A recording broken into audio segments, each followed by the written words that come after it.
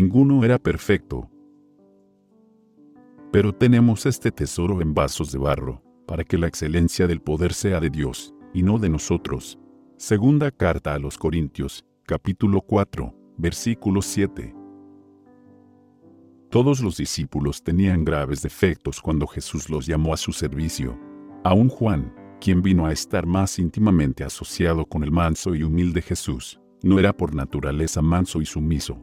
Él y su hermano eran llamados hijos del trueno. Aún mientras andaba con Jesús, cualquier desprecio hecho a éste despertaba su indignación y espíritu combativo. En el discípulo amado había mal genio, espíritu vengativo y de crítica. Era orgulloso y ambicionaba ocupar el primer puesto en el reino de Dios. Pero día tras día, en contraste con su propio espíritu violento, contempló la ternura y la tolerancia de Jesús, y fue oyendo sus lecciones de humildad y paciencia. Abrió su corazón a la influencia divina y llegó a ser no solamente oidor sino hacedor de las obras del Salvador. Ocultó su personalidad en Cristo, y aprendió a llevar el yugo y la carga de Cristo. Jesús reprendía a sus discípulos, los amonestaba y precavía, pero Juan y sus hermanos no lo abandonaron, prefirieron quedar con Jesús a pesar de las reprensiones. El Salvador no se apartó de ellos por causa de sus debilidades y errores. Ellos continuaron compartiendo hasta el fin sus pruebas y aprendiendo las lecciones de su vida. Contemplando a Cristo, llegó a transformarse su carácter.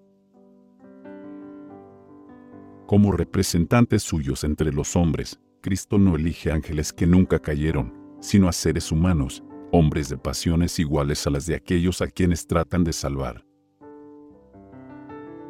Habiendo estado en peligro ellos mismos, conocen los riesgos y dificultades del camino, y por esta razón son llamados a buscar a los demás que están en igual peligro.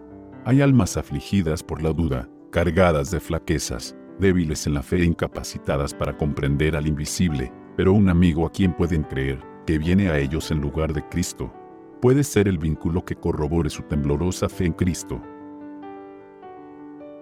Hemos de colaborar con los ángeles celestiales para presentar a Jesús al mundo. Padre, gracias por amarme a pesar de mis defectos de carácter. Transforma mi vida para que me parezca más a ti, que siga el ejemplo de Cristo y sea confundido con Él. En el nombre de Jesús. Amén.